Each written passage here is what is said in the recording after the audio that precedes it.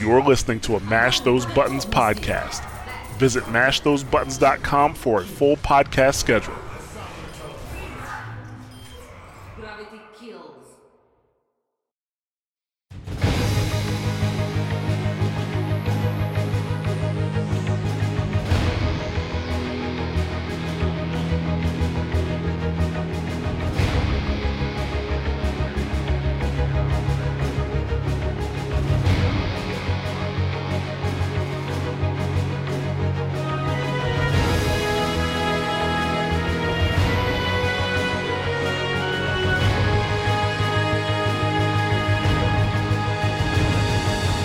Hello and welcome to another episode of Watchpoint Radio, Mash Those Buttons podcast dedicated to Overwatch and its community.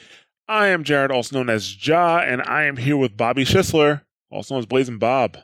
Hey, what's going on? Yes, and also here with Josh Kender, also known as Kender. Best podcast host of all time, no doubt about it. I'm huge. You throw in the huge in there and lets them know who you are. Other than that, you just sound like a wrestler. So, Oh, yeah.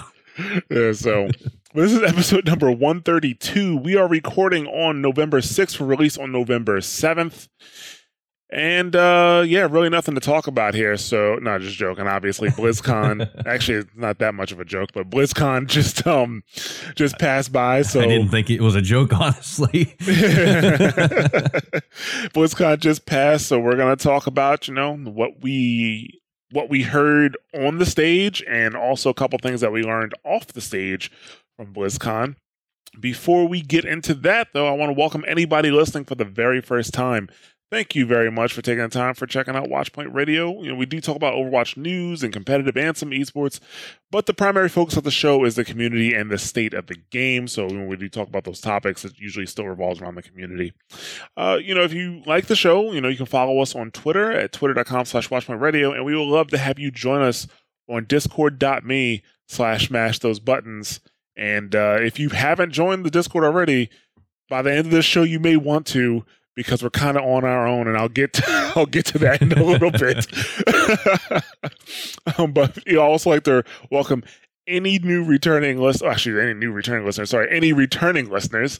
Thank you guys. Whether this is your first re-listen or your 132nd re-listen, or technically speaking, 134th, since we released 2 community episodes in the meantime.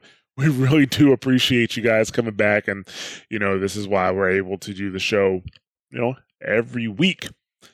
And I also like to welcome a slew of new subscribers, a slew of subscribers. Some are new and some are resubscribes. And I'm just going to go down the list. Bull1112, thank you very much. As well as Montauk, Jujitsu Jedi, the Jay Lee, Big Juicy Hog, Fozzie Bear, and Kuwabara. Thank you guys very much. That's a lot of new subscribers from us since our last show. So we really do appreciate the support. Thank you guys very much. And no new patrons this week. If you want to become a patron, you can do so. Just go to patreon.com/watchpointradio. You help support this show, and also Prepare to Attack and initiatives that we have, in the background working with Prepare to Attack. So no community feedback this week. So let's just kind of hop into the BlizzCon stuff. Let's talk about the cinematic first. We knew we were getting a cinematic. Actually, let's say this. We knew we were getting a cinematic. We knew we were getting a new character. We knew we were not getting a map. So the cinematic was a McCree cinematic. Well, no shit, because McCree was the cover art, right? For BlizzCon, or the key art, I should say. He was on the key art for BlizzCon.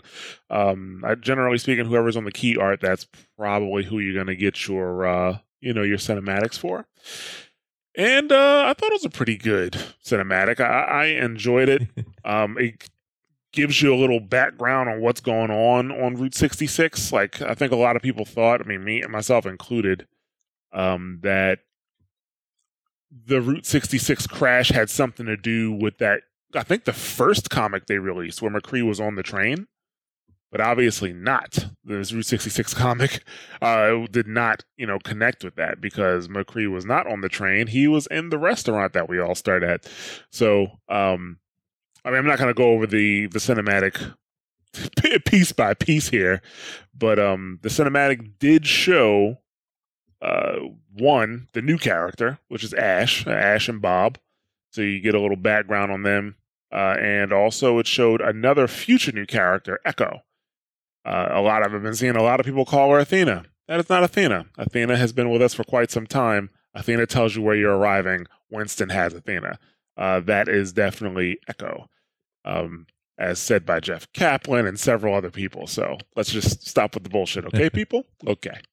but I can't think of like Echo and an AI without thinking of like Amazon's Alexa. I don't want my Alexa to start going off because earlier it did that. my friend Brad came in the door and he was like, oh yeah, there was this thing where Jimmy Kimmel said on live TV, Alexa, order 50 pool noodles. And all of a sudden my Alexa starts ordering 50 pool noodles. Oh wow! Fuck! or like, damn it! See, that thing is sensitive. AKM tweeted out a video saying, "Alexa, what is your favorite Overwatch League team?" Alexa, and she goes like, "I burn blue" or something like that. It was hilarious. Oh yeah, it has a bunch of Easter eggs. Like one of them has to do with the birthday cake from Portal. It was pretty cool. So. Any cinematic that is better than the Soldier 76 cinematic, I'm going to call a success at this point, because the Soldier 76 cinematic, in my opinion, is the worst. I mean, all the cinematics recently, or the last, what was the last 3 cinematics we got? Wasn't it Reinhardt? It was May.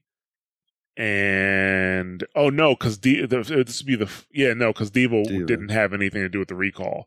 But like of the main Overwatch, not main Overwatch cast, but a lot of these cinematics have to do with the recall. Like, you know, the Brothers. Reinhardt one had to do with the recall. The May one had to do with a recall, and this one also has to do with a recall. That's why McCree was going to get Echo, because he didn't make it clear whether he was actually going to go back. He said that they want me, but they need you, and he was going to go handle some business, whatever the fuck that means. Yeah. What did you guys think of the cinematic? I thought it was the best cinematic they've ever done. It had comedy. It was exciting. Then at the end, they showed her gameplay, and everybody freaked out. I thought it was absolutely incredible. But it kind of had to be, because it's the only thing there was. So, like, right. I mean, it was epic. On so many levels that I just can't explain the crowd reaction to it, because it was just great. And the way it started out too, with like Jeff Kaplan coming in to save the day because the Hearthstone technical difficulties and no one could hear, and we were in the arena and the Hearthstone stuff was going on, and like right underneath the what's it called? Fair. The Dark Moon Fair. There was a whole Hearthstone area, and like everybody's freaking out. Jeff just comes out and saves the day with pretty good jokes. And, but yeah, I thought the video was absolutely fantastic, but it didn't make me cry, which kind of bummed me. And as soon as Bob came on to the cinematic, we're sitting with like 3 rows of podcasters and community members. Of course, everybody smacks me on the knee or the shoulder or wherever they could get to. And they're like, Bob, you're in the game. And I was like, oh, shit, this is going to be my fucking weekend. Bob, do something. Dude, and everybody yelling Bob, and my neck hurting from looking back and forth because I thought someone was talking to me, but they were just yelling Bob. Yep. So the excitement for that was definitely there. That's all I'm going to go ahead and coin this term on the podcast, by the way, before anybody else starts using it. The way to call for Ash to use her ult now is officially Open Bob, in reference to the Creepy Indian Facebook guys. Open Bob, show Vegana and shit like that. I don't know that. You don't know that joke? No. God. You've never seen that? All right. Well, Just those of you in the chat or listening to the podcast, if you know that joke, that's the new ult call. I thought the cinematic was really good. I really liked the way that they presented everything, and I was under the impression that McCree was kind of on the border between, supporting Overwatch and, not kind of like Hanzo almost. I'd always been under that kind of impression. But it seems like he's very much part of the crew. And I do like that they added some extra lore with Echo and everything. I just really hope that they follow up with this pretty quickly because we need more lore. That was the thing that on the previous podcast we asked for, was more freaking lore. That's what we need. But that's what everybody wants. And it opens the door for more lore.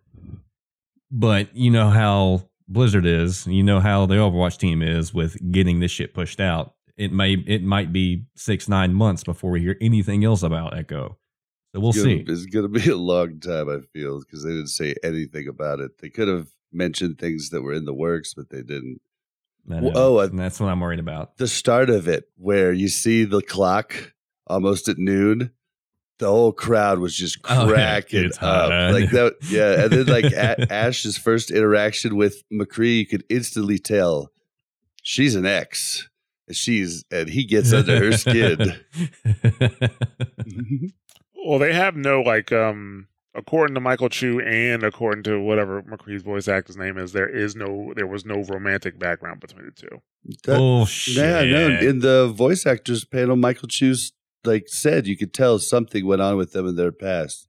Maybe he didn't say romantic. It's not romantic, no, because he made it clear. He made it clear on Twitter, and then the voice actor was on stream with Emong. Well, I think I'm pronouncing that correctly, Emong. Yep, Emong. And he said that there was no romantic interest there. It's just another Ryan Anna waiting to happen. Yeah, so I thought the cinematic was good. It's not my favorite. My favorite's Still Alive, and my second favorite is the Diva one. But that's because I'm heavily impressed by good fight choreography, especially with weapons, with guns. Gunfight choreography is usually really fucking boring. And I mean, look at season 5 and 6 of Arrow, or season 4 and 5 of Arrow, where they were using more guns instead of hand-to-hand combat. It's fucking boring, But Blizzard's been doing a good job at their animated fight choreography, which is why I like those the best. I mean, I thought it was good. I mean, I knew Ash was gonna be the next character when they showed her gun. I said I thought the gun's way too detailed for her not to be the next character. I kind of was like, well, maybe Echo's the next character when they showed Echo finally. I was like, okay, maybe I was wrong. Maybe Echo's the new character. But then when Jeff Kaplan was going through the list of characters and Echo was second, I was like, okay, Echo's not the new character. It's going to be Ash. I was surprised when they brought Bob in with her. So we might as well just move on to Ash and Bob. But so Ash is actually voiced by Jennifer Hale, which, I mean, a lot of people know who she is. She's a very famous voice actress. She does a lot of work. She's like a female Nolan North almost, except actually, no, I'm not going to give Nolan North shit for sounding the same, because he does a lot of stuff. You don't know who he is, but for a while there, I think it was 2005 to 2010. There's a lot of games that came out that the main guy sounded the same, and that was Nolan North. But he sound actually for those who don't know, I'm pretty sure Nolan North voices Cayde 6 and Destiny 2 Forsaken. Just for Forsaken. Yeah, they changed it from the guy that plays Tyrion Lannister, right? No, they changed that. No, that's the Ghost. I said Cayde 6. Yeah, so he's been doing the Ghost for a while, but like not Nolan North, but oh god, why can't I remember his name? Cayde 6 was oh my god, why can't I remember his name? He has a TV show right now. Nathan Fillion. There we go. Cayde 6 was Nathan Fillion, and Nolan North now does it, and you can barely tell the difference between the two voices. That's how good Nolan North is. Yeah. But like I said, Jennifer Hale's like the Nolan North, but she's female. Right. And we talked about this earlier in pre-show, but she also voiced Emma Emmerich from Metal Gear Solid 2. So that tells you what kind of range she has in her vocal talent, because EE was one end of the spectrum, and Ash is the complete opposite in my opinion.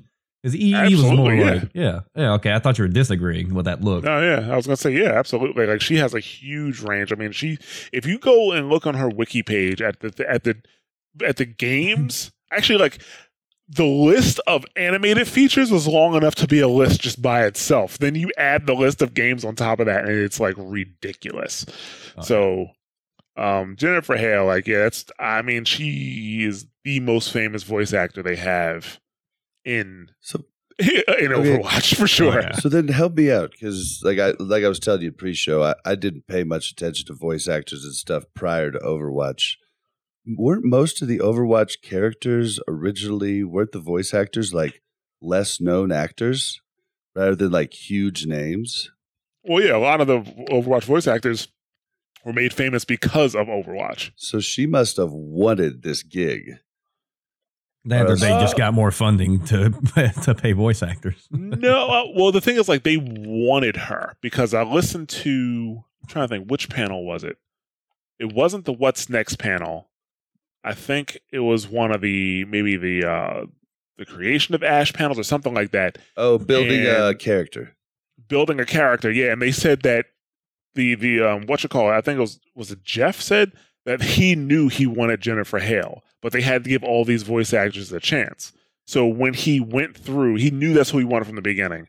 And then they went through and he listened to all of the voice samples without knowing who the actress was. And he still picked Jennifer Hale.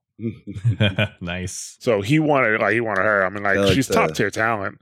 The only thing I'd be worried about is that she's super in demand, and when you have somebody that's like high level talent like that, super in demand, there's some chances that they may have to stop voicing the character because you may need them at a certain time. And they just can't fulfill it. You know. That's exactly like, well, to speak about Destiny 2 again, that's what happened with Cade 6. Nathan Fillion had been the voice since 2014, but he had a new show coming this year and couldn't voice the character for the part that they needed, so Nolan North just did it, instead. Right. And that's because he was too busy. So when you have somebody that's high profile like that, it's either they won't use Ash as much for cinematics and things like that, or, they may end up changing off her if they need her. Like, they have to have her for a certain, period of time. Or they may give her the Trisha Hefner, like who's 6 on Battlestar Galactica. You got me. Trisha. She was a voice actor for StarCraft too. I remember that. She was Kerrigan. Yeah. She was Kerrigan for StarCraft. And I remember they had to halt production on StarCraft because she got sick. Oh. She got sick, and they was like, well, this is for Heart of the Swarm. So it was like, well, she's Kerrigan. Like, we can't continue to do the voice work without the voice actor. So they had to halt like voice production and stuff like that for a while because she got sick. So it could be one of those situations if Jennifer Hale is that important to the story, or if Ash is that important to the story, and she becomes synonymous with that voice. So I don't know. We'll see. We'll see how it goes. Also kind of scares you for any chance of any sort of cartoon and like movie, whatever. Yeah, we're just so far away from that because we'll get into that. We'll get into that a little later. But in terms of her kit, this is well, you know what? Let's just talk about her kit first. This is a pretty high skill Cap character. She's a single shot rifle, and it has 2 fire modes. One is a semi-automatic fire mode that has some spread. So it has 12 shots. If you keep firing it, the spread comes out, and it actually doesn't go back that fast. So like when I was playing on the PTR, which is on PTR right now, if you didn't know, when I was playing on PTR, I just see people just trying to just click, just hitting that primary fire and not hitting anything because the spread goes out. And then once it's out, it's kind of like, probably why I was sucking with her, because I didn't realize she had a spread in her non-scope primary. Did you not use the regular crosshair, or did you change the crosshair immediately? I didn't change the crosshair, but I have one set to all people for default. But okay, you have a custom crosshair set for all people? I was on my alt account. Well, that's what I have. I just have some of them changed. I leave everybody's crosshair at default until I'm ready to change that person. Gotcha. Well, on the gun, though, that hip shot is really good close, though, because it fires much faster than your scope shot. Right. So if you're really close, like it could be deadly. But yeah, it wasn't the best anything past medium range. Well, the max damage it does is like 42.5. That's the max damage the hip fire shot does. Yep. The secondary fire is a single shot hit scan. It has a slower rate of fire, like Bob said, but it does double the damage. So you go from 42 to 85 damage in the same range. There is damage fall off though. I think it's a 30 to 60 meter damage fall off. So if you hit somebody 60 meters away, you're going to only do 40 damage at long range. It's and it's 170 headshot. So if there's a Zen orb or you're being mercy damage boosted, you can get one shot headshot kills with her with the secondary fire. Right. Yeah, you can. Right now in the PTR, it's a little difficult only because everybody's Ash and they're small character models, right? She's a small character model, so unless you're really good at tracking, I'm just seeing tons of whiff shots. However, once she actually enters the game and there's bigger characters to shoot, a problem I see is her ult being farmed too fast. Because right now on the PTR, it seems okay because whenever you get a shot, you actually get a pretty decent chunk of health back. Oh, not health, of your ult charge. You get a pretty nice chunk, and you should be. And actually, it makes sense because of how, skilled you have to be to get those shots, especially if they're headshots. But it could turn into a Hanzo situation where you see a Roadhog out of place, you see a Winston out of place, or another big person, or bigger person, I should say, and you can farm your ult on them so you can get your ult charge. And her ult, we're going to get into Bob a little bit, her ult's a little different, from Hanzo, because Hanzo, you can get Hanzo dragons all day and use them completely wrong and be completely ineffective with it. That's the only problem I see with her ult charge on the primary fire so far. Other than that, once I changed my crosshair to something a bit more because first I think her default crosshair, the scope in for me, is just too big. I made it smaller and I increased the dot size, and that helped me a lot get better shots. But yeah, I think the damage is okay for the most part because it really pushes you to get headshots and not just spam body shots. Like I said, she gets about 40 damage per shot if she's up close on the primary fire. So she'll be more effective, and we're just talking primary fire and secondary fire here. She'll be more effective on squishies than on tanks as it stands right now. Because even like I said, her secondary fire will give you about 80 damage, but or 170 on headshot. And for most tanks, it's not that's not a walk in the park or anything like that, but it doesn't put you in immediate danger. Like if a healer can see that you're getting chopped down, they can start to take care of you faster. Or you can, I don't know, get behind a shield, move out of it. Gives you have time to move out of position or move out of her line of sight and stuff like that. So from that standpoint, I really don't have a problem with the way her primary weapon works. She also has a stick of dynamite, which is when it explodes, it's a AoE burning dot. Now this is going to need some fucking attention. Yep. Because it burns for way too long. In combination with the damage that it does. Yeah, it does a ton of damage. I felt like I was burning forever sometimes. I was like, God damn, can I stop, drop, and roll, please? It's something it was just, the dot was either the dot needs to be shorter or the damage it does needs to be, addressed. If you saw, you probably saw on the video they released after the cinematic, but you throw the stick of dynamite and you can shoot it to make it blow up early. Mm-hmm. You can shoot it. And only you can shoot it. I'm 50-50 on that. I'm I understand why they don't want it to just blow up if anybody shoots it, because then it could, that's the thing, it could make it ineffective, but that's only if somebody's using it wrong, right? You know, Right. if you use it correctly and you throw it over them and they don't notice it, because it has a super long fucking range, by the way. Like you can throw that shit Long. forever. I threw it across Route 66 from the top. Like I got on top of the train at the start, threw it all the way past the fucking building, the gas station with, it's with like a blow shot, then way up top through it. It's like you're throwing a Hail fucking Mary, like every time you throw And it. it's It slow. is like, yeah. And the timer doesn't start until it hits the ground, I believe. I don't think the timer starts from the time you throw Right. it. It's Yeah, it's you got can't to really be cook that it. way. It's got to be that way. Yeah, so, but yeah, it has a super long range, so you can throw it over a group if you wanted to, and then shoot it while it's on the ground. Because the thing is, like, once it hits the ground, it makes a ringing noise, so people around it know that it's there. They have time to get away from it. The only way, not the only way, but either to hit them, they either have to, not be, paying attention, which is a possibility because when people get into team fights, they may, even if they hear it, they may not be able to address it. They may not be able to turn around, see where it is. They may not be able to get out of the fight that they're in, Yeah. And so, oh shoot,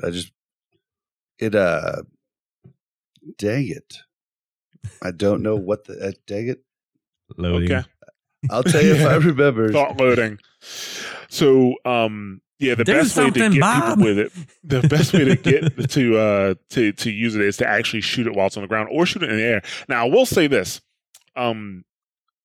it is pretty easy. Like if you are just throwing it into a group real quick, if you're just tossing it into a group, it's actually pretty easy to shoot it in midair because the way the trajectory works, if you're like looking forward, it goes up and then it comes back down in front of your crosshair. It's going to do that. So you can actually hit with a single shot.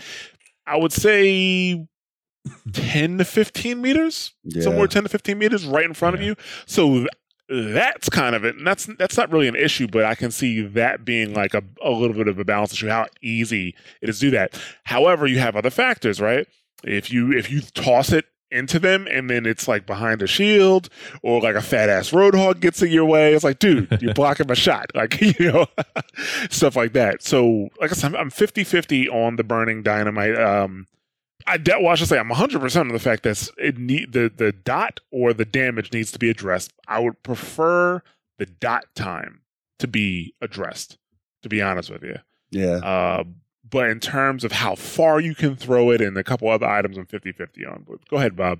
The thing I was going to say, I remembered, like, one thing that's funny is it is not easy to find. You can hear it real easy, but it is not easy to find where it's at. Like, Tracer's Pulse Bob, you get a little graphical indication, like, of what side it's on, but nothing. You're just like, try and get away and make the less, because like looking around for it, it's itty bitty.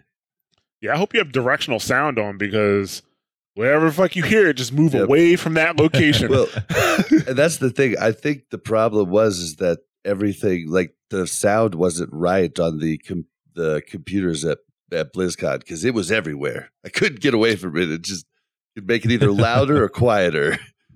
It was pretty easy to like hear, at least as far as direction when I was playing earlier on PTR. Yeah. But it was also I can like generally- every Ash was throwing one at the same time. So Right, yeah. Like I can generally they were all hear over. where it is. I could generally hear where it is, and I'm pretty sure my enemies could too, because I throw it and it will like land, and there will be like three people like kind of together taking shots. As soon as it land, it'll ring. They just like disperse without looking around. I'm like, they know where it is.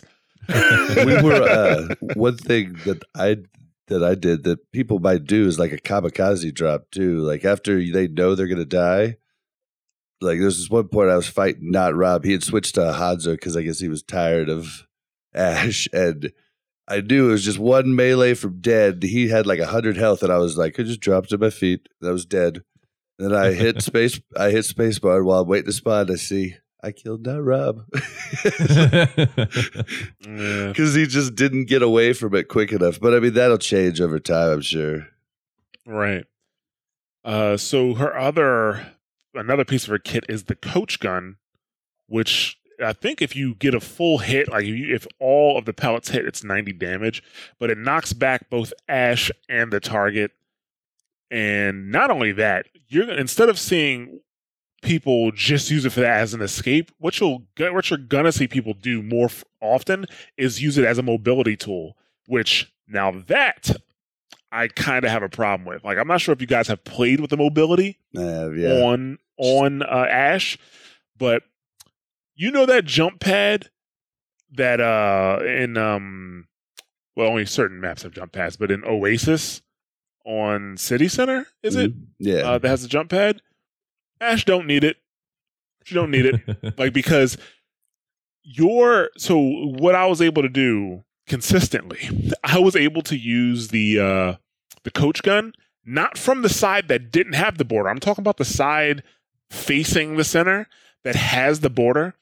So let's imagine you're coming from spawn, you're going left or right, and you are on the side that leads to that launch pad.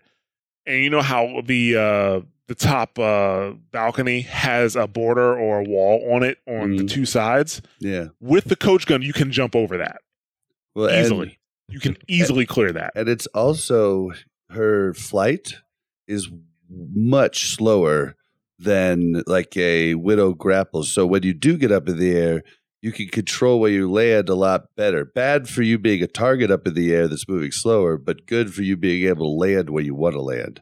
Oh God, I picked so many ashes while they were in the air, but go ahead. Another thing that's really weird though is, you know how Farah's concussion rocket, you have to hit a wall to knock you back? You don't with Ash. So Andreas was playing today and multiple times got booped off the side where he's headed into the abyss, fired it back in the game. Like, it was like that. I was like, whoa, I didn't even think about the fact that you don't need a wall to have it boop you back.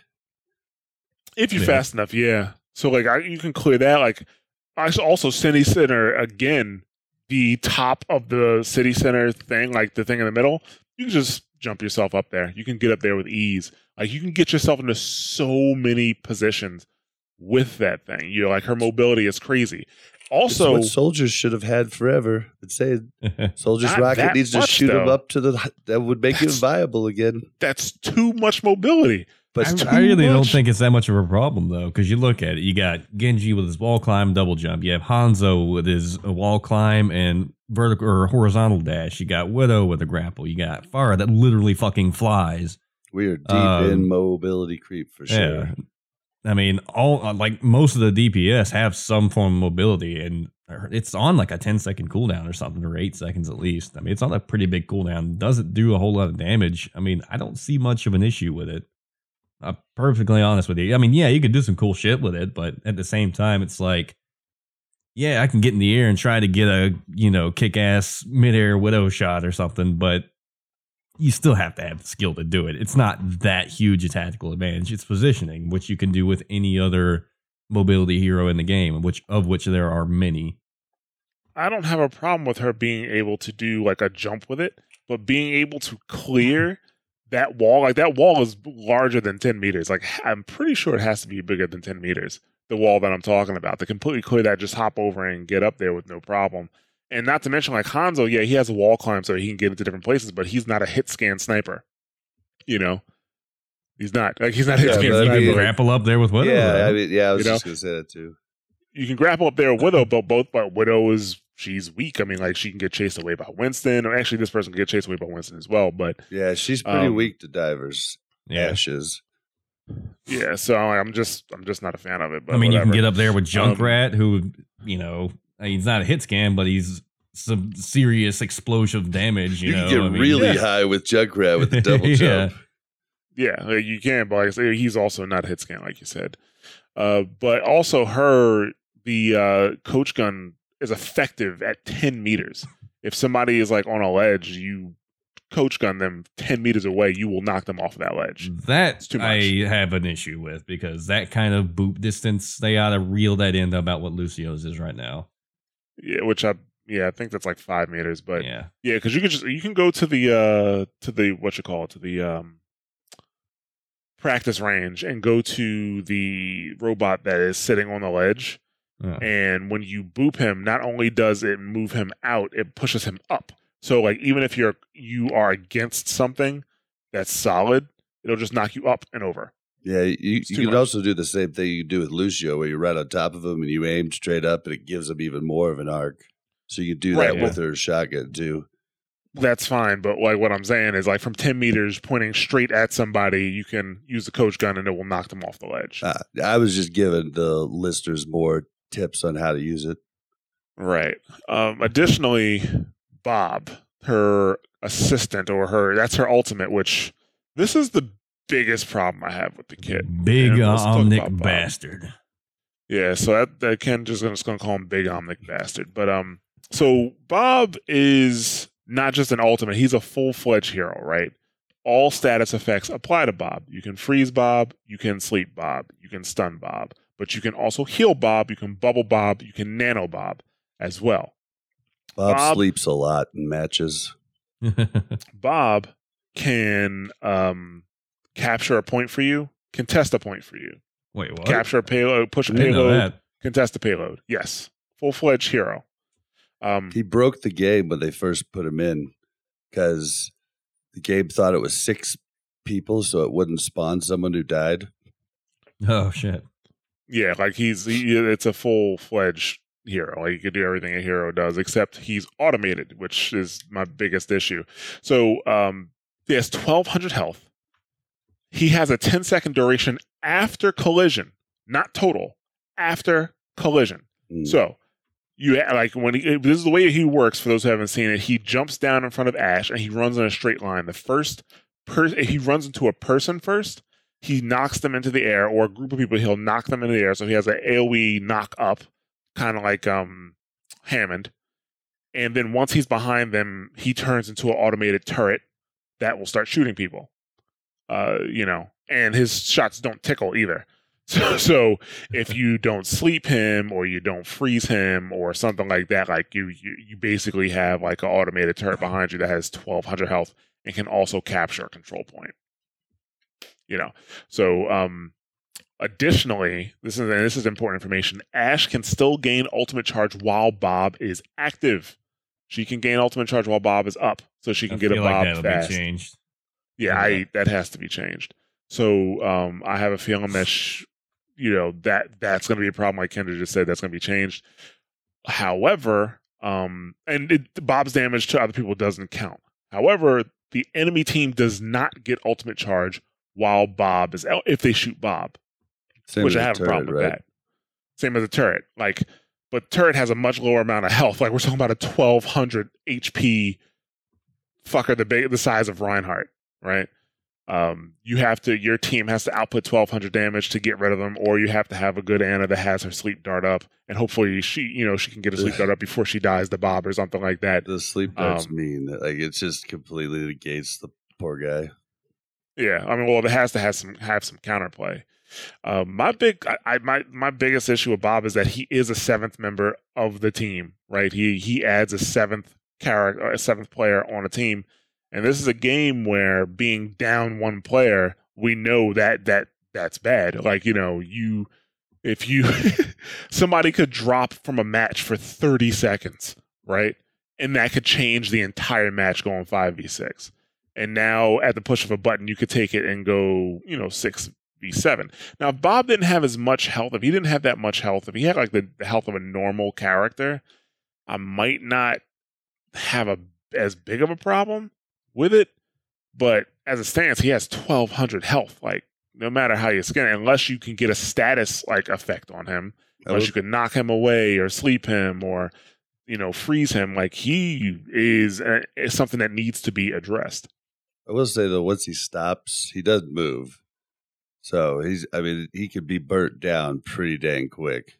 If your team is there, that's the key, right? Like that's the thing. Yeah, it's going to be a great stall tactic.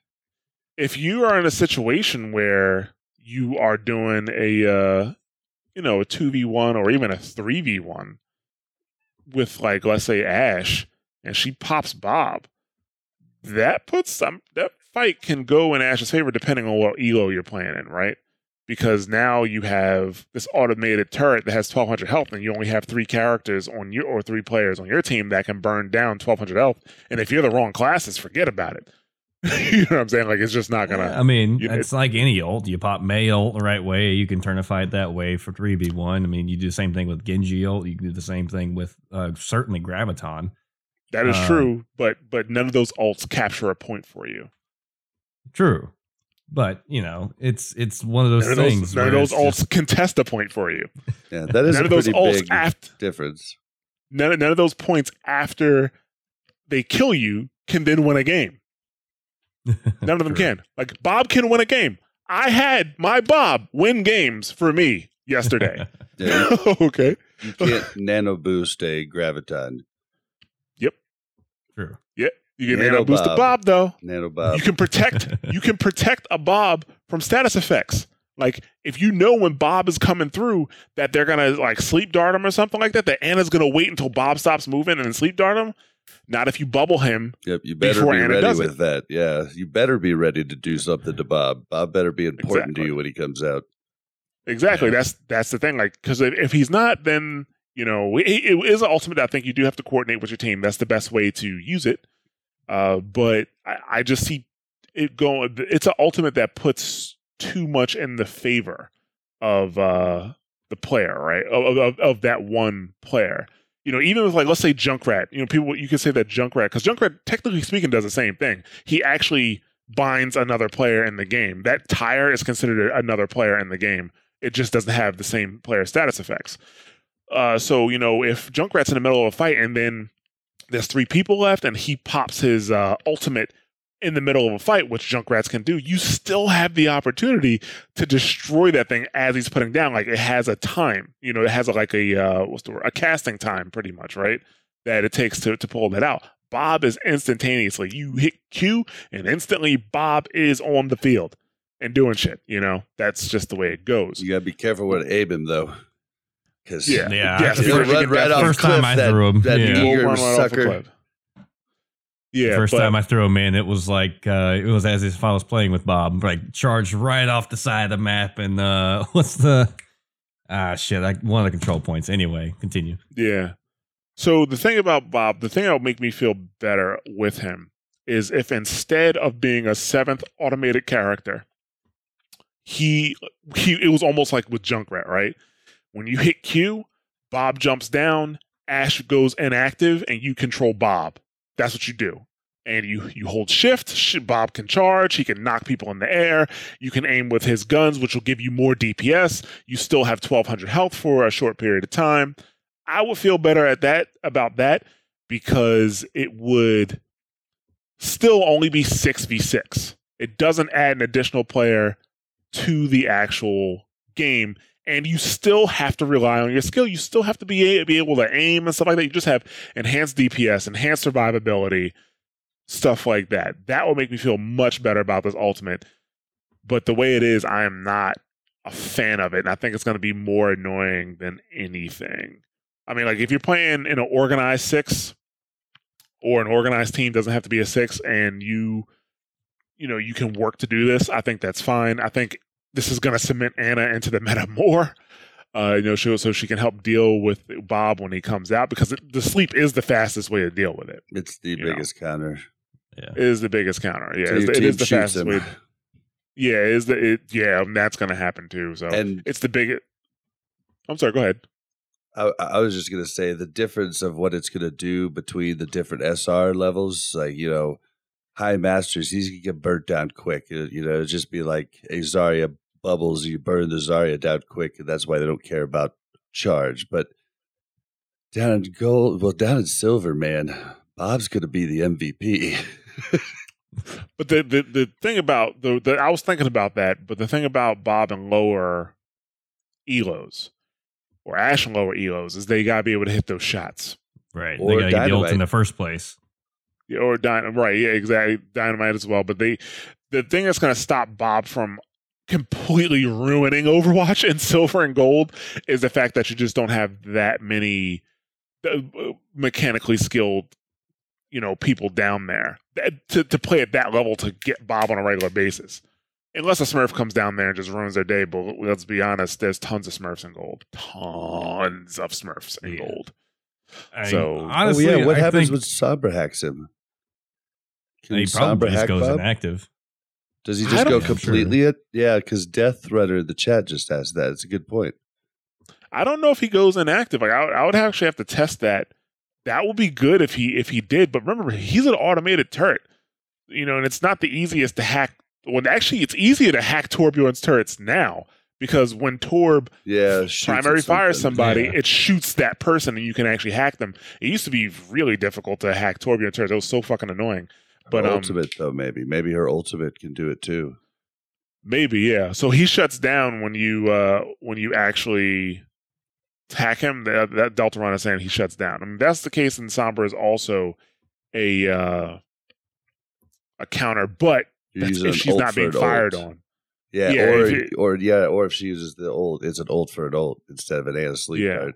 Yeah, and Yeah. I didn't really have any issues dealing with him because he just kind of aimed at the rest of the team. If I'm not like right there in front of Right, him, he's but not really aiming. at me. Everybody's playing Ash right now, like so it's like everybody's kind of far away from the Bob usually.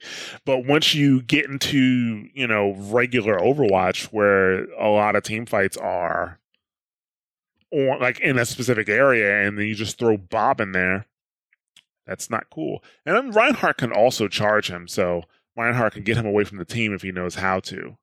It's a good call too.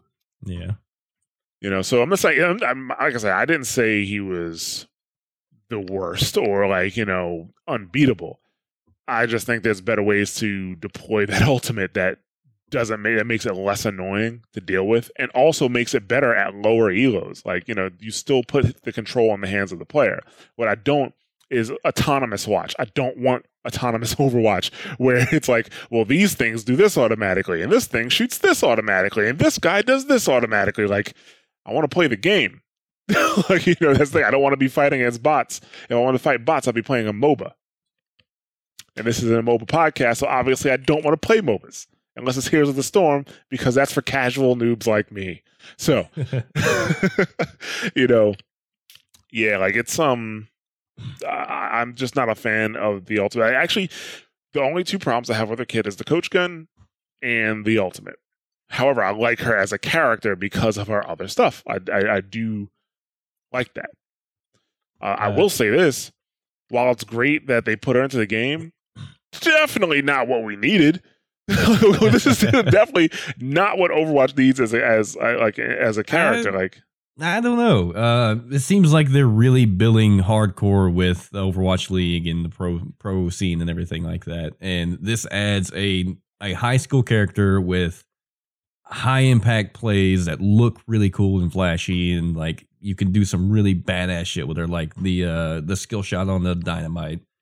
Like throwing that and shooting it and getting a great shot off. That's a super big crowd pleaser. Headshots with her is pleasing. It's satisfying to watch.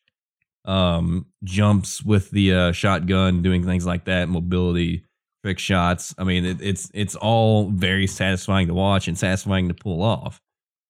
As far as actual meta and everything, it's another DPS that's difficult to. That's just difficult to play.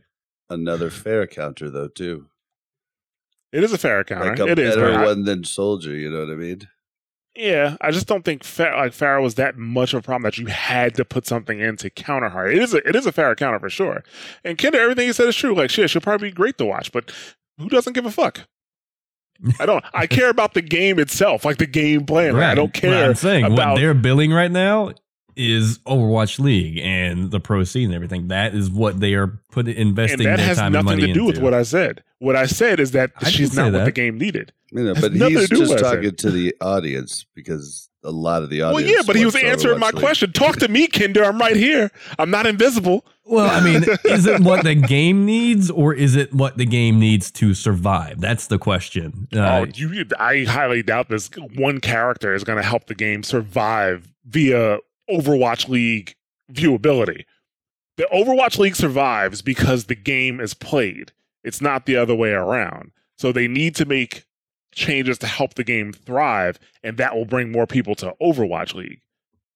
You know, True, but if you add things in that are fun to watch, they draw in more of the crowd. Because Ash being in the game is not going to make people quit the game, really. Yep. It's not going to make them quit the game, no. But it might bring people in if you have high impact plays, you have really cool shit to watch, and you have nice clips and things like that that bring people that are playing the game but not watching Overwatch League into watching it because they see some cool ass shit that somebody did on Ash. I've had quite a few people tell me that they started playing Overwatch because of the Overwatch League, seeing it on TV. Right, I think that's their mentality right now. I'm not saying it's right. I'm not saying it's what the meta needs. It's probably not. You're probably 100% correct on that. But as far as from a corporate viewpoint and what they are betting on, I can almost guarantee that's what it is. And that's fine, but that's still not it's still not what the game needs. But the bulk of people who have quit this game in like the last 4 or 5 months have done it because of how much CC is in the game. Mei has gotten stronger. Hammond CC. People hate Brigitte. You know, that being the case, CC is a huge issue in the game for a lot of people. Enough of them for them to make fucking yes, and what was that? Ed just said that Tim the Tatman quit because of it. Yes, he did. But I saw his video on that, and he was doing some really stupid shit. That's his fault. But still, he quit because of the game. To be honest with you, he was doing some stupid shit. Like he was playing Reinhardt into Ryan counters at that point. He should have switched off. That's the advice I would have gave him. But still, he quit because there's a lot of CC in the game. Way the road. One of the things that the game actually needs is something to help counter CC. That's what it needs, because we're just going to keep getting more CC. They're not going to stop putting CC into the game, and it's just going to get worse and worse and worse and worse. Ash has no CC. Ash has CC. She has a knockback. It's not really like a CC. Like a CC is crowd control. Yeah, knockbacks and pushbacks are part of crowd control. Yeah. I didn't know that was actually classified as one in Overwatch. Yeah. It wouldn't be like WoW or something like that. It'd be something that makes you lose control of your character completely. Right. Well, when you get knocked into the air with Ash, like I said, when you hurt somebody with the makes sense. With the coach gun, it knocks them into the air as well as pushes them back. So it hits them on the arch, whatever. But if the game needs something to help deal with CC, and the only thing that can help deal with CC right now is like Zarya. Zarya is probably your biggest anti-CC character, and that's only to certain CC, right? Like if you get knocked, like let's say if Hammond knocks you around, you'll still get knocked, but you'll be protected against it. You'll be protected against the damage. It protects you against Mei.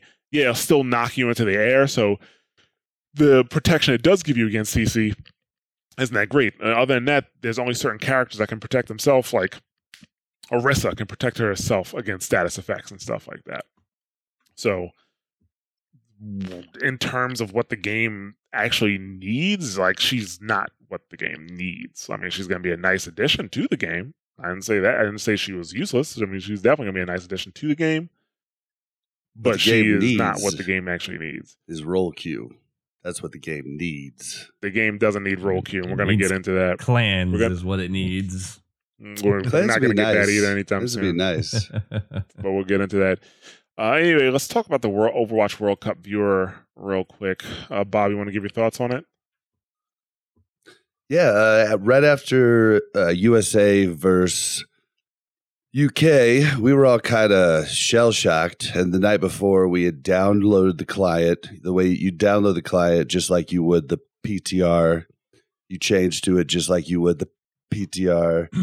And so we had it downloaded because like the hotel Wi-Fi took forever. So we get back after the match, and we wanted to see what Zachary, who'd been subbed in for Hydration, did.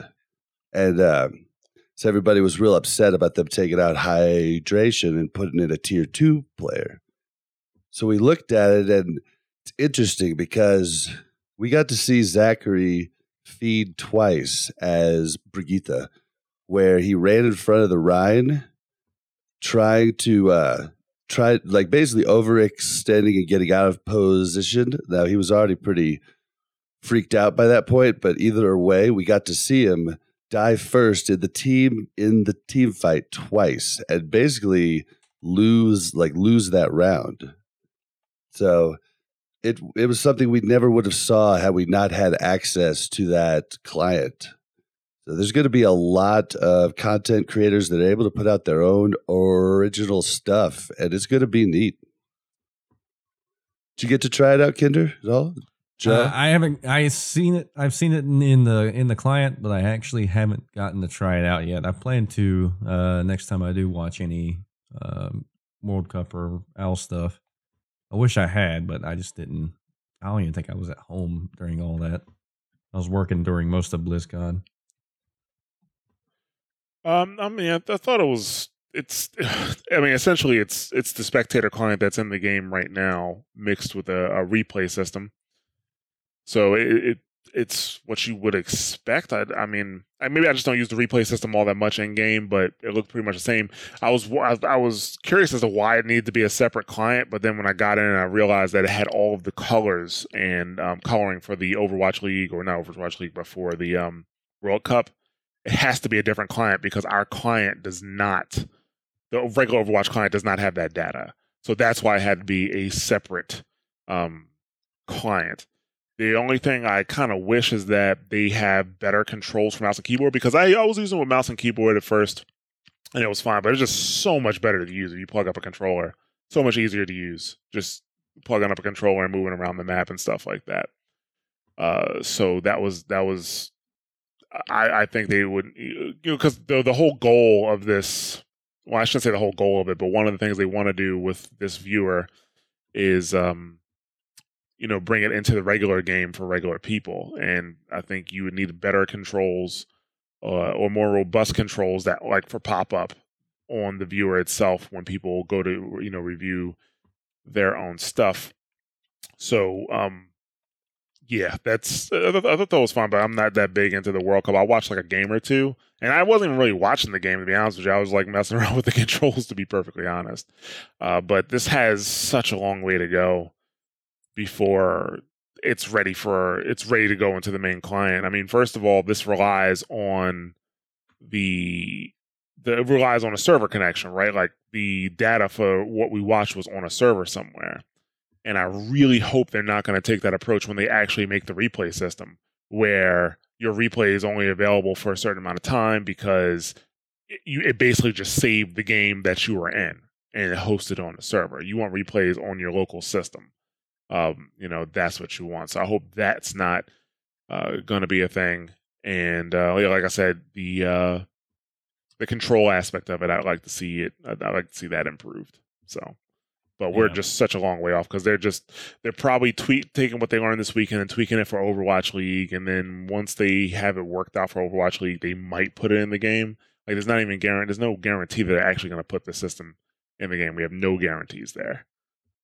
So yeah, but for learning purposes, it's super nice to you'll be able to watch the Overwatch League, and you'll be able to watch whatever person you want to. So if you play tanks, if you play supports, you'll be able to watch the entire thing, which will be nice.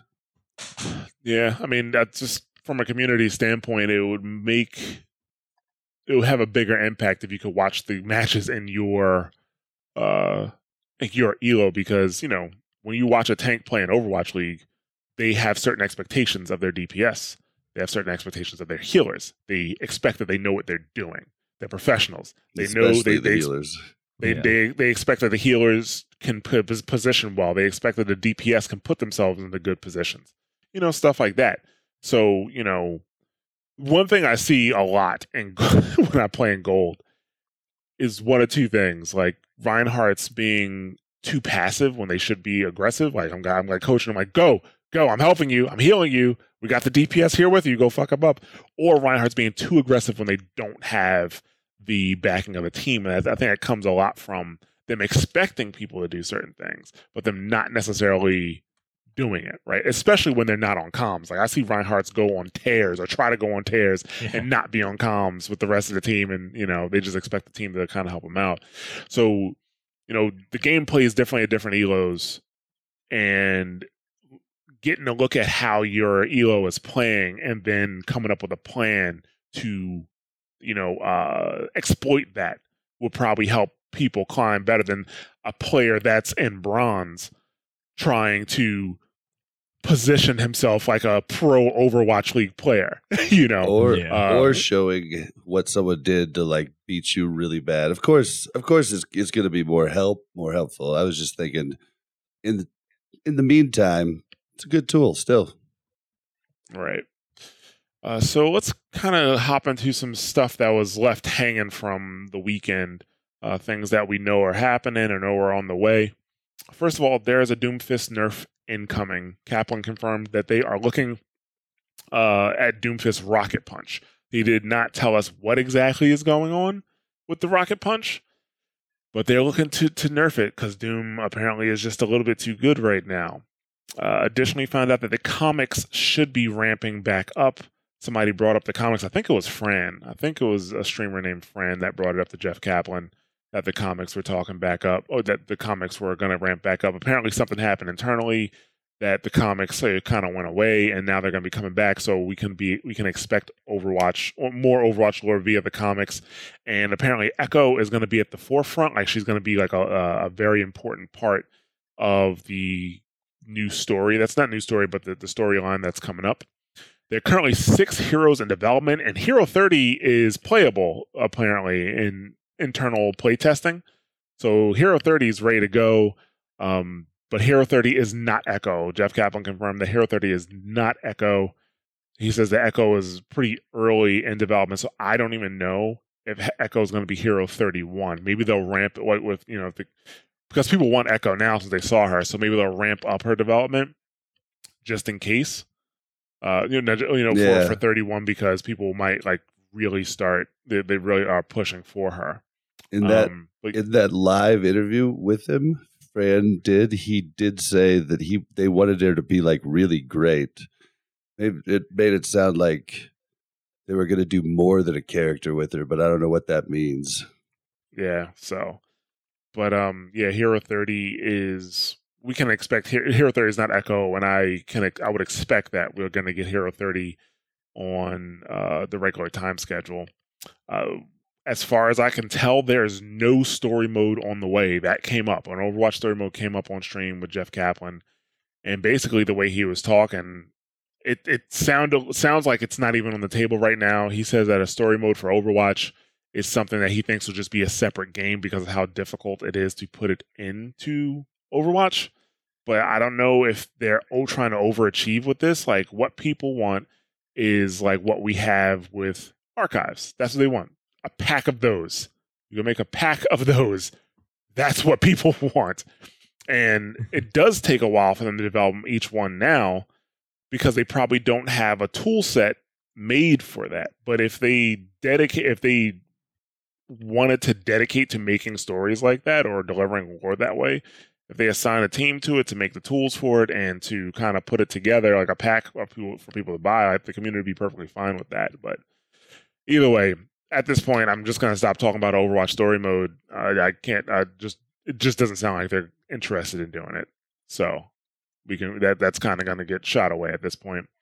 The guild clan system, don't know what the fuck happened with that, but now it seems that we are way far from getting a guild clan system.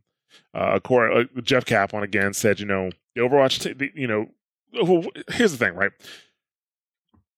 I think it was June or July. They expected a new social feature in the game, which we all expected to be guild clans. Now we could be wrong about that social feature. So that's always a possibility. But from the way it seems, it was going to be a guild clan system. Now what they're saying is that the Overwatch team wants the guild and clan system to be BattleNet wide and not just for Overwatch. And they want to do it, but it's going to take a while. That's what Jeff Kaplan said. And once again, I think trying to do too much. We don't need a guild or clan system for BattleNet or one that integrates with BattleNet. We just want one for Overwatch. I don't want one. Like, and how many people say you play with someone who's really good, WoW, but that guild just plays kind of like passively in Overwatch, but then you're in the guild and you're in both of them. I don't see how that'll work. Yeah. Yeah, a guild clan system that covers battle.net, like, first of all, it might as well just be communities because there's no way you would just join more than one, right? Yeah, Discord's already done that, guys. Yeah, so I wouldn't. Yeah, I think they're trying to overachieve here, and they're saying that it's going to take a while to develop. So that's, as far as we're concerned, that's not coming anytime soon. So we can kind of forget about that. Blizzard is looking into a role queue. I guess they've gotten so much pressure to do a role queue. They're looking into, or they're talking about doing a role queue. I think at this point we've already proven that a role queue, like a hard role queue, will not. Well, it's not good that it won't work. It's just that it's not optimal, and you can see that in LFG. If you make an LFG now, how many LFGs do you see? Well, actually, no, there's still a good deal of them. But how many times have you been in LFG and stuck in a role, and you need to switch roles, but you can't because you're stuck in a role? Right. Imagine that in a role queue, like in a solo game, right? Like, you come in to get a specific role, but the person who picks tank or who picks DPS isn't that great at the character they need to be. They may have an idea of what character they want to play, but because of the enemy composition, they need to play a different character. Right now, even though it may be difficult, especially the lower elo you go, you can convince somebody to swap roles with you because people want to win. But if you're locked into an actual queue or a role because of the queue, that kind of takes that away, right? When people do LFGs now, they're 2-2-2. If the situation calls for goats or calls for, like, remember when LFG first came out, there was a lot of 3-heal, Ryan, Zarya, and then Hanzo. You couldn't do that because you were stuck in a queue. So, not saying that role queue won't work, but I think the idea needs to be adjusted to be more of like a preference. Like, I want to play this, I want to play this class or this role, and then just assign you with people who play other roles. But, I think a role queue would be amazing for the game. I think the meta would adjust accordingly. You would have a SR rank depending on the role you chose, whether it be support, DPS, or tank, and stuff would even out. The DPS would go to the right spot eventually. It would probably require an SR reset. I mean, that would be something that might be required, but it would be way better, and it would solve the biggest problem in Overwatch competitive right now. It would kill goats. Why would it kill goats? Because you couldn't pick 3 tanks and three support. You'd only be 2-2-2. You're talking about still instant locking or still locking roles. Definitely. And if they can't figure out how to get goats out of the pro scene, I could see them working really fast to make that happen, because goats is not good for the pro scene. Yeah, but sure, it may get rid of goats, which is great now, but it just completely limits you to the type of compositions that you can do. Yeah, which would be bad for the game in general. But that's what they did. It's similar to when they changed it to where you couldn't pick the same character. That's a everybody played 2-2-2. Like, it was like a Lucio, 2 Lucios, 2 monkeys, 2 tracers. I mean, it was literally 2-2-2. Like, multiple character picks was complete chaos. That's 5 Torbjorns. or on fucking Dorado, which didn't actually work all that well in like higher elos. But I'm saying it was a big fundamental change, and they could do it here too. It'd just be now Overwatch, the way it works is it's 2-2-2.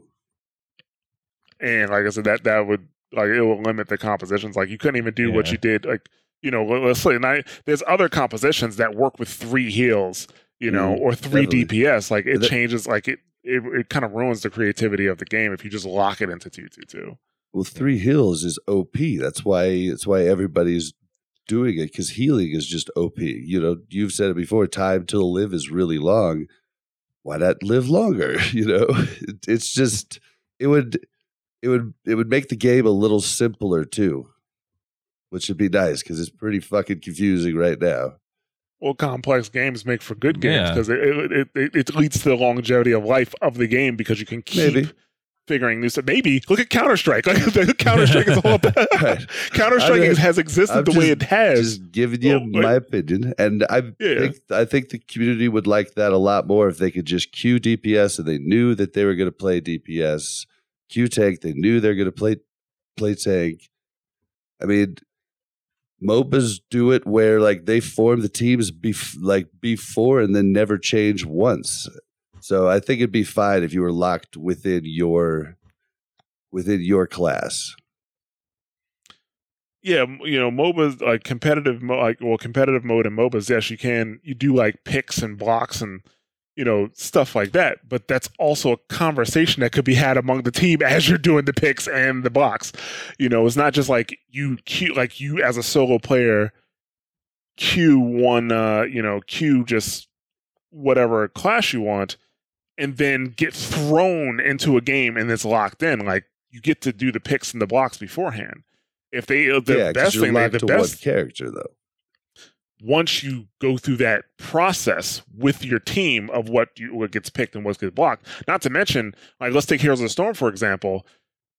When that phase starts, you get to see what your teammates are doing. Right, you get to see that your teammate is what characters they're picking. So while you may have had one character in mind to go in with, you like once your team actually starts picking, you may decide, well, I want to win, and my character's not going to win with this comp. So let me actually pick something that can kind of assist. The best thing they could probably do for competitive mode is like even if it's solo queue, is put you into a lobby with your team before you actually go into the match. Right.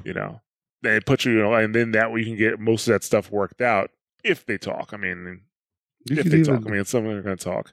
You could even go like where it just you could queue as flex, and it puts 3 flexes in with 1 tank, 1 heal, 1 support. It would still help a lot.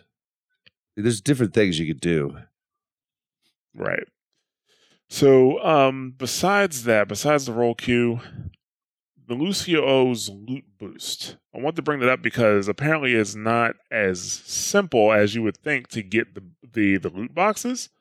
There's a whole process you got to go through. Like it's not like you just pop in a code and that's it. I think you have to like take your receipt and take a picture of it and send it to a website, and then they're going to associate that receipt, or they're going to associate a loot box boost with your account. And I don't think anybody's going through the process yet because it hasn't started yet. But one, you don't just get a free loot box. You actually get an extra loot box every time you level for 3 levels. So you get 3 loot boxes, but it's when you level. So instead of getting 1 loot box, you get 2 for 3 levels. That's why it's called a loot boost. So if you're going to get Lucio O's, you should probably know about that ahead of time. So with all that out of the way, you guys have any thoughts on BlizzCon? Like, your final thoughts? These aren't that good.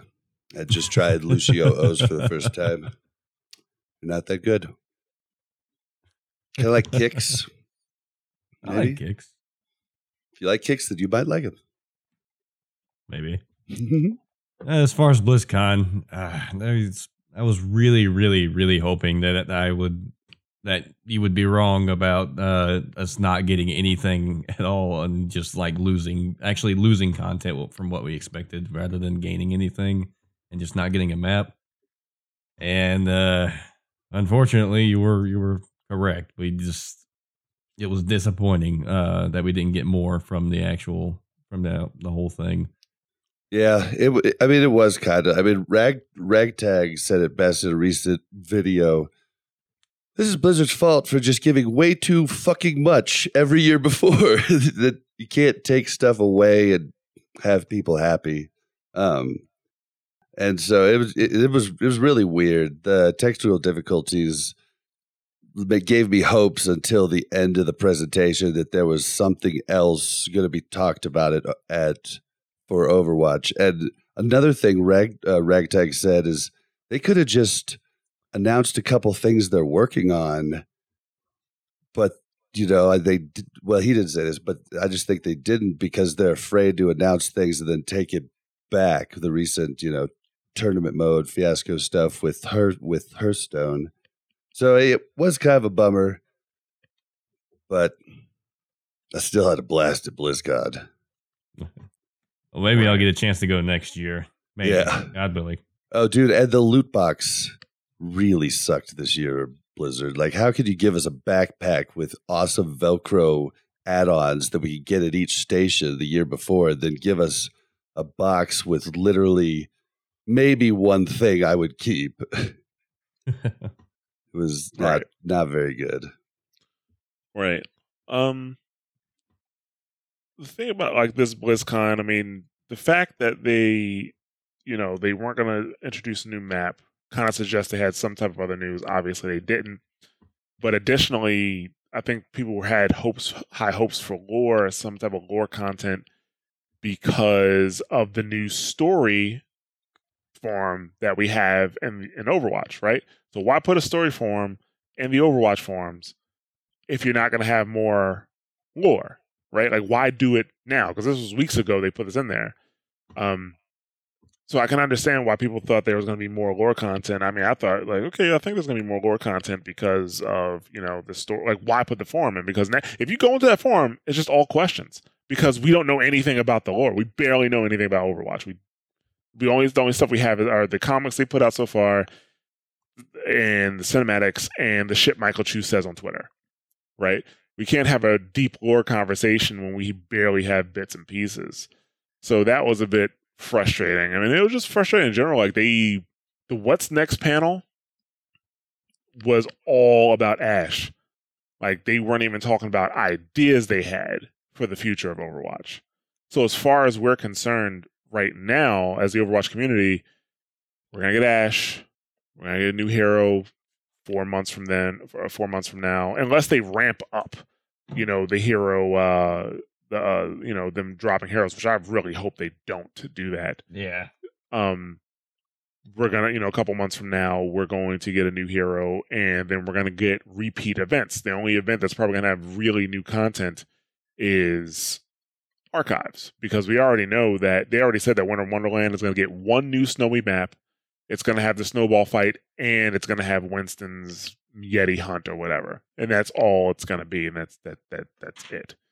So we're kind of living on nothing here. Like, we have this, like they told us nothing. Like, they could have said, we have, maybe the replay system maybe sometime in 2019, late 2019, or maybe a guild clan system sometime in 2019, because that may change again as well. Because apparently it changed because if they said, oh yeah, we have another announcement in September for a social feature, and now said social feature has just disappeared into the wind.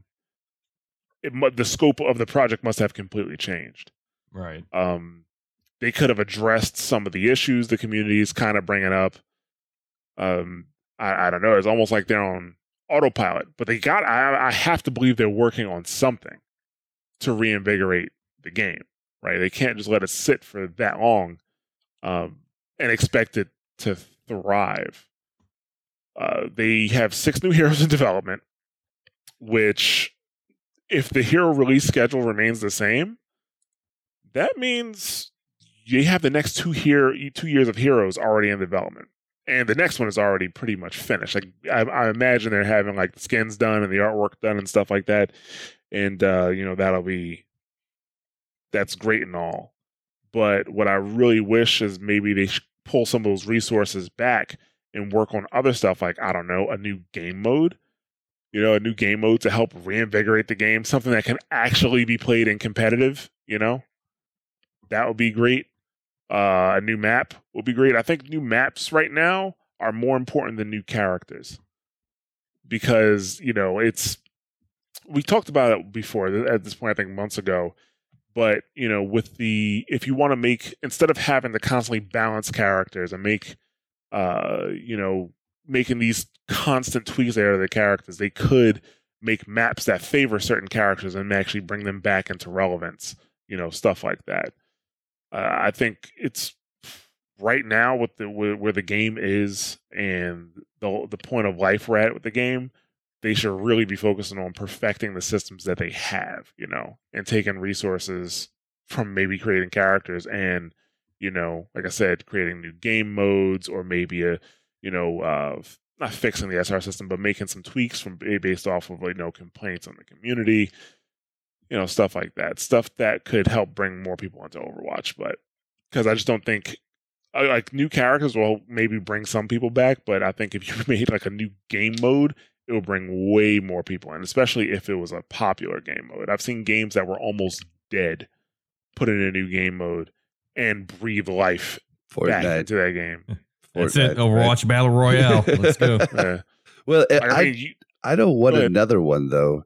I just want another competitive game mode. I really don't want to add another match type to the current competitive, mode. I'd like to see another game mode that could actually start, like a pro scene for it. Because, like, doesn't WoW have 2 pro scenes, like the PvE Mythic Dungeon stuff and then Arena? Like, that would be cool. Right. Yeah, I mean, the thing is, like, Blizzard's obviously not a fan of running multiple competitive modes. They're not. They're going to run one main competitive mode, and they'll run, maybe seasons of another. Like, one of the reasons I'm not doing Deathmatch right now, it's a 3-week season. We have no idea when we're going to see it again. What's the point? Like, it really feels like I'm just wasting time, playing it. To deal with the level of toxicity you're going to deal with in a competitive mode, that shit better be reoccurring. And, like, the free-for-all mode is, like, really, well, at least the last time. There has been other stuff added, but the last time, it was just like, if you're a McCree main, you're getting up there. You know what I mean? He was so good in that mode. So I don't know. Right, yeah. It's a team game doing free-for-all, but I think a 3v3 could be really cool to have just for good. I agree. Like, I really just wish they could keep it in the arcade permanently. Like, that's the thing. Like, they don't even do that. Like, I mean, stuff like that. They could take a look at maybe keeping certain game modes in the arcade permanently, and then having some other ones that, like, low grav this week is the arcade mode, as it was like like staple arcade modes they could keep in the game, and the communities could go ahead. I'd be interested to know of the ones they've done competitive seasons of, which ones were the most popular. I'd be curious to see that, to see if they're like waiting for a popularity spike on one of their games, then maybe they would think about it. I don't know. But they got to run them all evenly, because 3v3 elimination competitive had a disadvantage, the fact that you had to have your team formed before you went into it. Yeah, that's different from like 4v4, which you could just kind of pop in there if you want to. So 6v6 too. Yeah, I mean, at this point, 6v6 as well. You're right. So, I mean, at this point, I know Blizzard's working on something, but since they're not giving us any information, it feels like we're kind of on our own, right? We're just kind of on our own to fix our own problems, like something we've been talking about for the last few weeks. They're not implementing. It doesn't sound like any system's going to be implemented anytime soon. Probably not before year 3. That will help with social interactions in the game. Helping you find new people. Like right now, I feel like when I find new people in game, it's completely by accident. Like the last 2 new people I found, one was because Kender said something to somebody, and they hopped into our group, and then. The second one was because I was playing with a listener. They brought up the podcast, and then somebody else on the team chat put 2 and 2 together because they recognized my voice and asked me if I was Ja from Watchpoint Radio. That's the other new person that I met in game. Yeah, and that doesn't help most people. Exactly. And like I was gonna mention that, I was like, well, I've met a few people where they're just fans of the show, and then I'm just like, okay, you want to play, but that's not going to happen to most people. Exactly. That's not going to happen to most people. So I don't know. It really feels like we're kind of on our own to our own devices. So your best bet is to still try to latch on to communities, get into the Discord, find people to play with. I'm going to get into something I did in our Discord in a minute here to hopefully help with that. But, don't get me wrong, I'm not saying like, oh, Blizzard has abandoned us. I mean, they can't, because if they abandon us, the game will be over, because we have no control over what happens in the game. But it just, I don't know what they're prioritizing right now. in terms of features or development. It's not a story mode.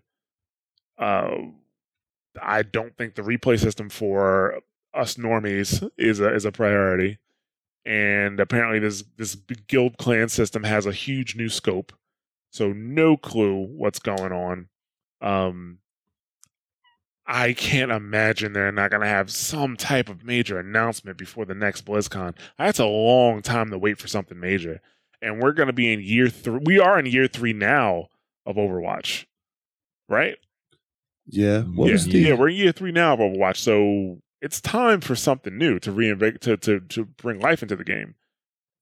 What was the announcement they gave us the very first game? It was halftime of the very first day of the Overwatch League. There was a Jeff Kaplan announcement he came out and gave. I can't remember what it was. I have no idea what you're talking about. They used that platform to do the announcement and to bring people that might not be looking at the Overwatch League in just to watch it. I can't remember what it was though. Me either. It couldn't have been that amazing if I can't remember what it is. Because it all runs together for me.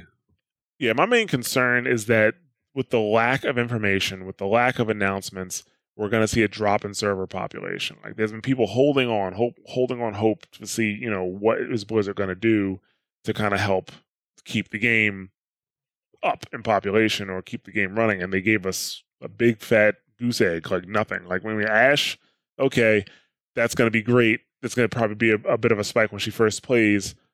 Comes out. A lot of people are going to get frustrated that they're getting fucking trashed with her, and then they're going to drop off again.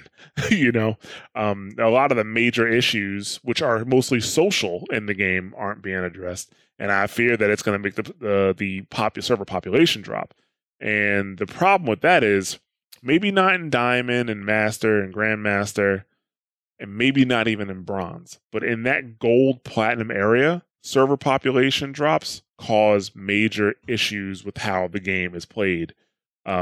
We saw a server population drop earlier this year, which led to people who should not have been in high platinum. Like they're making mistakes that should not have gotten them out of gold. You know what I'm saying?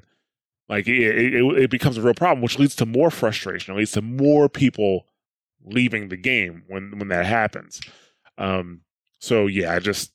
That's what I'm more worried about, is the lack of information causing people to kind of drop off. Plus, the Overwatch team hasn't been they haven't been communicating that much in the forums, so we just have like an information drought. And I just think that this was not the time for them to start to they should, with the What's Next panel, they could have just talked about concepts they had and stuff like that. So. We'll see how it goes, though. I'm still hopeful, but like the reality I'm looking at, like based off of the information that I saw, is not that bright.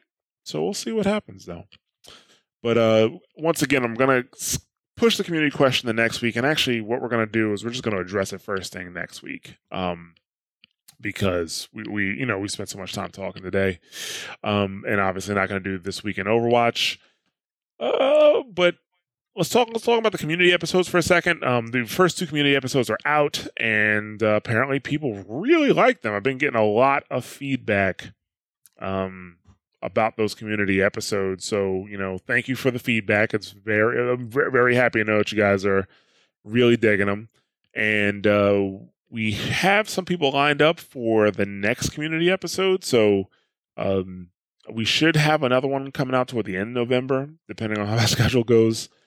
And like I said on the show and on the community shows, like, if you have something you want to talk about, like, just, reach out, let us know, and we'll, try to put something together, that the community episodes are for the community to voice their opinions. Additionally, something I did, and this isn't actually it works in any of the LFG channels that we have in our Discord, but I created some new commands that will automatically join you to some new roles that I made. I made some roles to represent each rank up to platinum. So there's a bronze, silver, gold, and platinum role in Discord.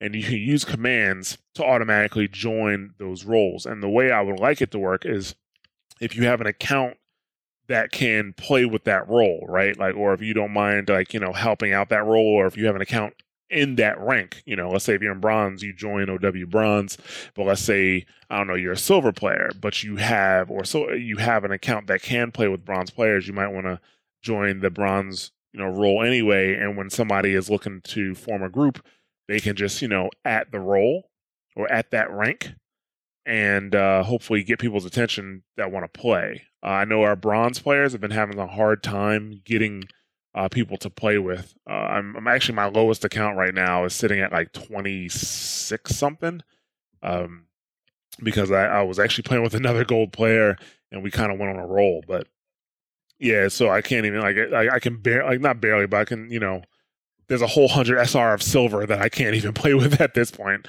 almost 200 SR.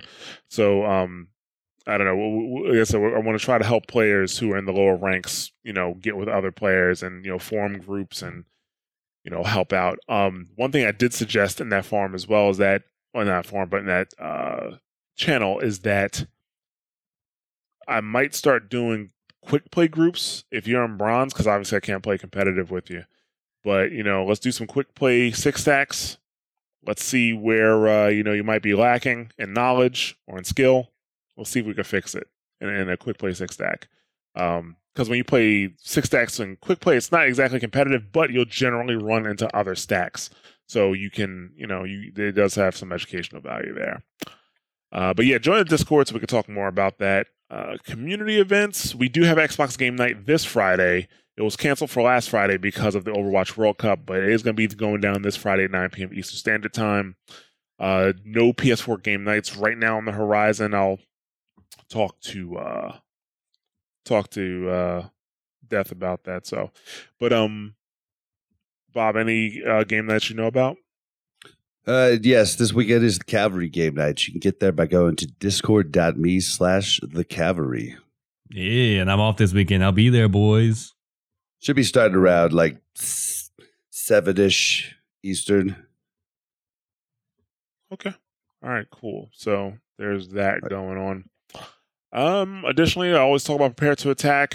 Prepare to Attack is a great series that we do that can help you, with new character or getting used, well, just learning about characters in general. So whether you're new to the character or not, those podcasts are with grandmasters and coaches. So I would definitely check out Prepare to Attack. For those who are not listening or not here for the live stream, we do live stream every Tuesday around 9 p.m. Eastern Standard Time, somewhere close to that. So we love to have you here, as we stream the show live. Additionally, we do want to hear about your Overwatch stories, so I will get into our contact info here in a second. And, for our console users, we do have a PS4 community and an Xbox One club, which when they do game nights, a great way to keep up with that and know they're doing them or know when other, listeners are playing is to join those communities. So the PS4 community and Xbox One club are both called Watchpoint Radio Overwatch. And like I mentioned earlier, we'd love to have you on our Discord, which is discord.me/mashthosebuttons. And I always like to bring up Heroes of Overwatch, which is a great Facebook group to join if you're on Facebook, which you can also find other players to play with or keep up with the latest Overwatch news or memes, whatever you're into. So thank everybody for listening. If you want to follow us on Twitter, we are at twitter.com/watchpointradio. You guys want to give out your social info? You can find me on Twitter at Blazin_Bob. That's BLAZZIN_BOB. What about you, Kinder? You can find me on Twitter at NerfKinder, please. That's NERFKINDERPLS. And you can also find me on YouTube under the same name. I did just do a video that was a bunch of Overwatch memes and bullshit. And hopefully I'll be doing some stuff that has John Bob featured prominently in it for the memes. I was featured prominently in your last one, so you were, and that particular edit where you're playing the game was the part of that video I was the most proud of because of how I got that edit to work out, like where it switches over to the Smash Brothers thing. That was really good. I was surprised you were able to do that so fast because you did it like that night. I was like, wow, like. Yeah, I mean, I know some shit, but yeah, I was like, wow, it's actually really good. I didn't expect. I think when I saw it, you only had the Smash Brothers intro, but I didn't see the part where I actually hit the Doom Fist in the air with Hammond. Yeah. That was funny. That was good. So, but yeah, check out Kender's meme account. Pretty much. Yeah. You can find me on Twitter. My Twitter is twitter.com/Church of Ja. I also stream on this channel. Try to stream on it frequently. Twitch.tv/Mash Those Buttons. I try to stream on Sundays and Mondays. I haven't been doing it so much recently because our schedule's been off, but I'll be streaming on Sunday. Might do another forum surf because the forum surfing was fun, but goddamn did it drain me because that was like almost 3 straight hours of me talking and replying to forum threads and reacting to the replies of my forum threads. That's a tough act, guys. So I might try to do it again. But we will be streaming on Thursday for our WPR Comp Night, and I would prefer if we got listeners to join us on the Comp Night. Still not 100% sure how we're going to work that out because the way our accounts are, you would probably have to be in at least gold to join that group. So if you are in gold right now and you want to, play with us on Thursday, let me know on the forums. Not forums, goddamn, in Discord. And, I'll also, I'll put feelers out on Wednesday or Thursday and we'll see. If you want to send us your Overwatch stories, you can email us at wpr@mashthosebuttons.com, but you can also reach out to us on Discord. You can reach out to us on Twitter. The places that we mentioned, you can always reach out to us and we'll try to get back to you. If you enjoy the show and you want to help us out, the best way to do that is to share the show with others and to rate and review the show on your favorite podcast platform of choice. If you want to take your support a bit further, you can become a Patreon at patreon.com/WatchPointRadio. Like I said, that does support this show and also our initiatives with Prepare to Attack. We also have a Teespring store, which is teespring.com/store/mashthosebuttons. And, that helps support us as well. You can get some shirts, you can get mugs, all that good stuff. And you can also become a Twitch subscriber, which helps us out. We really appreciate our subscribers, especially the slew of subscribers we've gotten over the past few weeks. So thanks a lot, guys. And I encourage you guys to stay tuned after the show to hear about our other shows.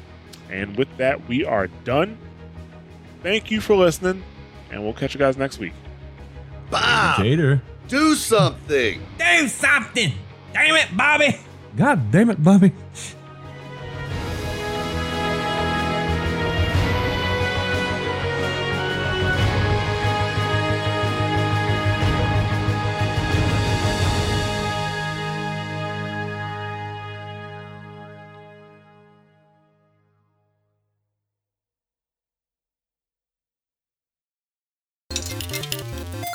Thank you for choosing a Mash Those Buttons podcast.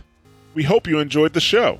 If you'd like to subscribe to one of our shows, you can find us on multiple podcast platforms across iOS and Android. Just search for the show on a podcatcher like Apple Podcasts or Google Podcasts and hit subscribe.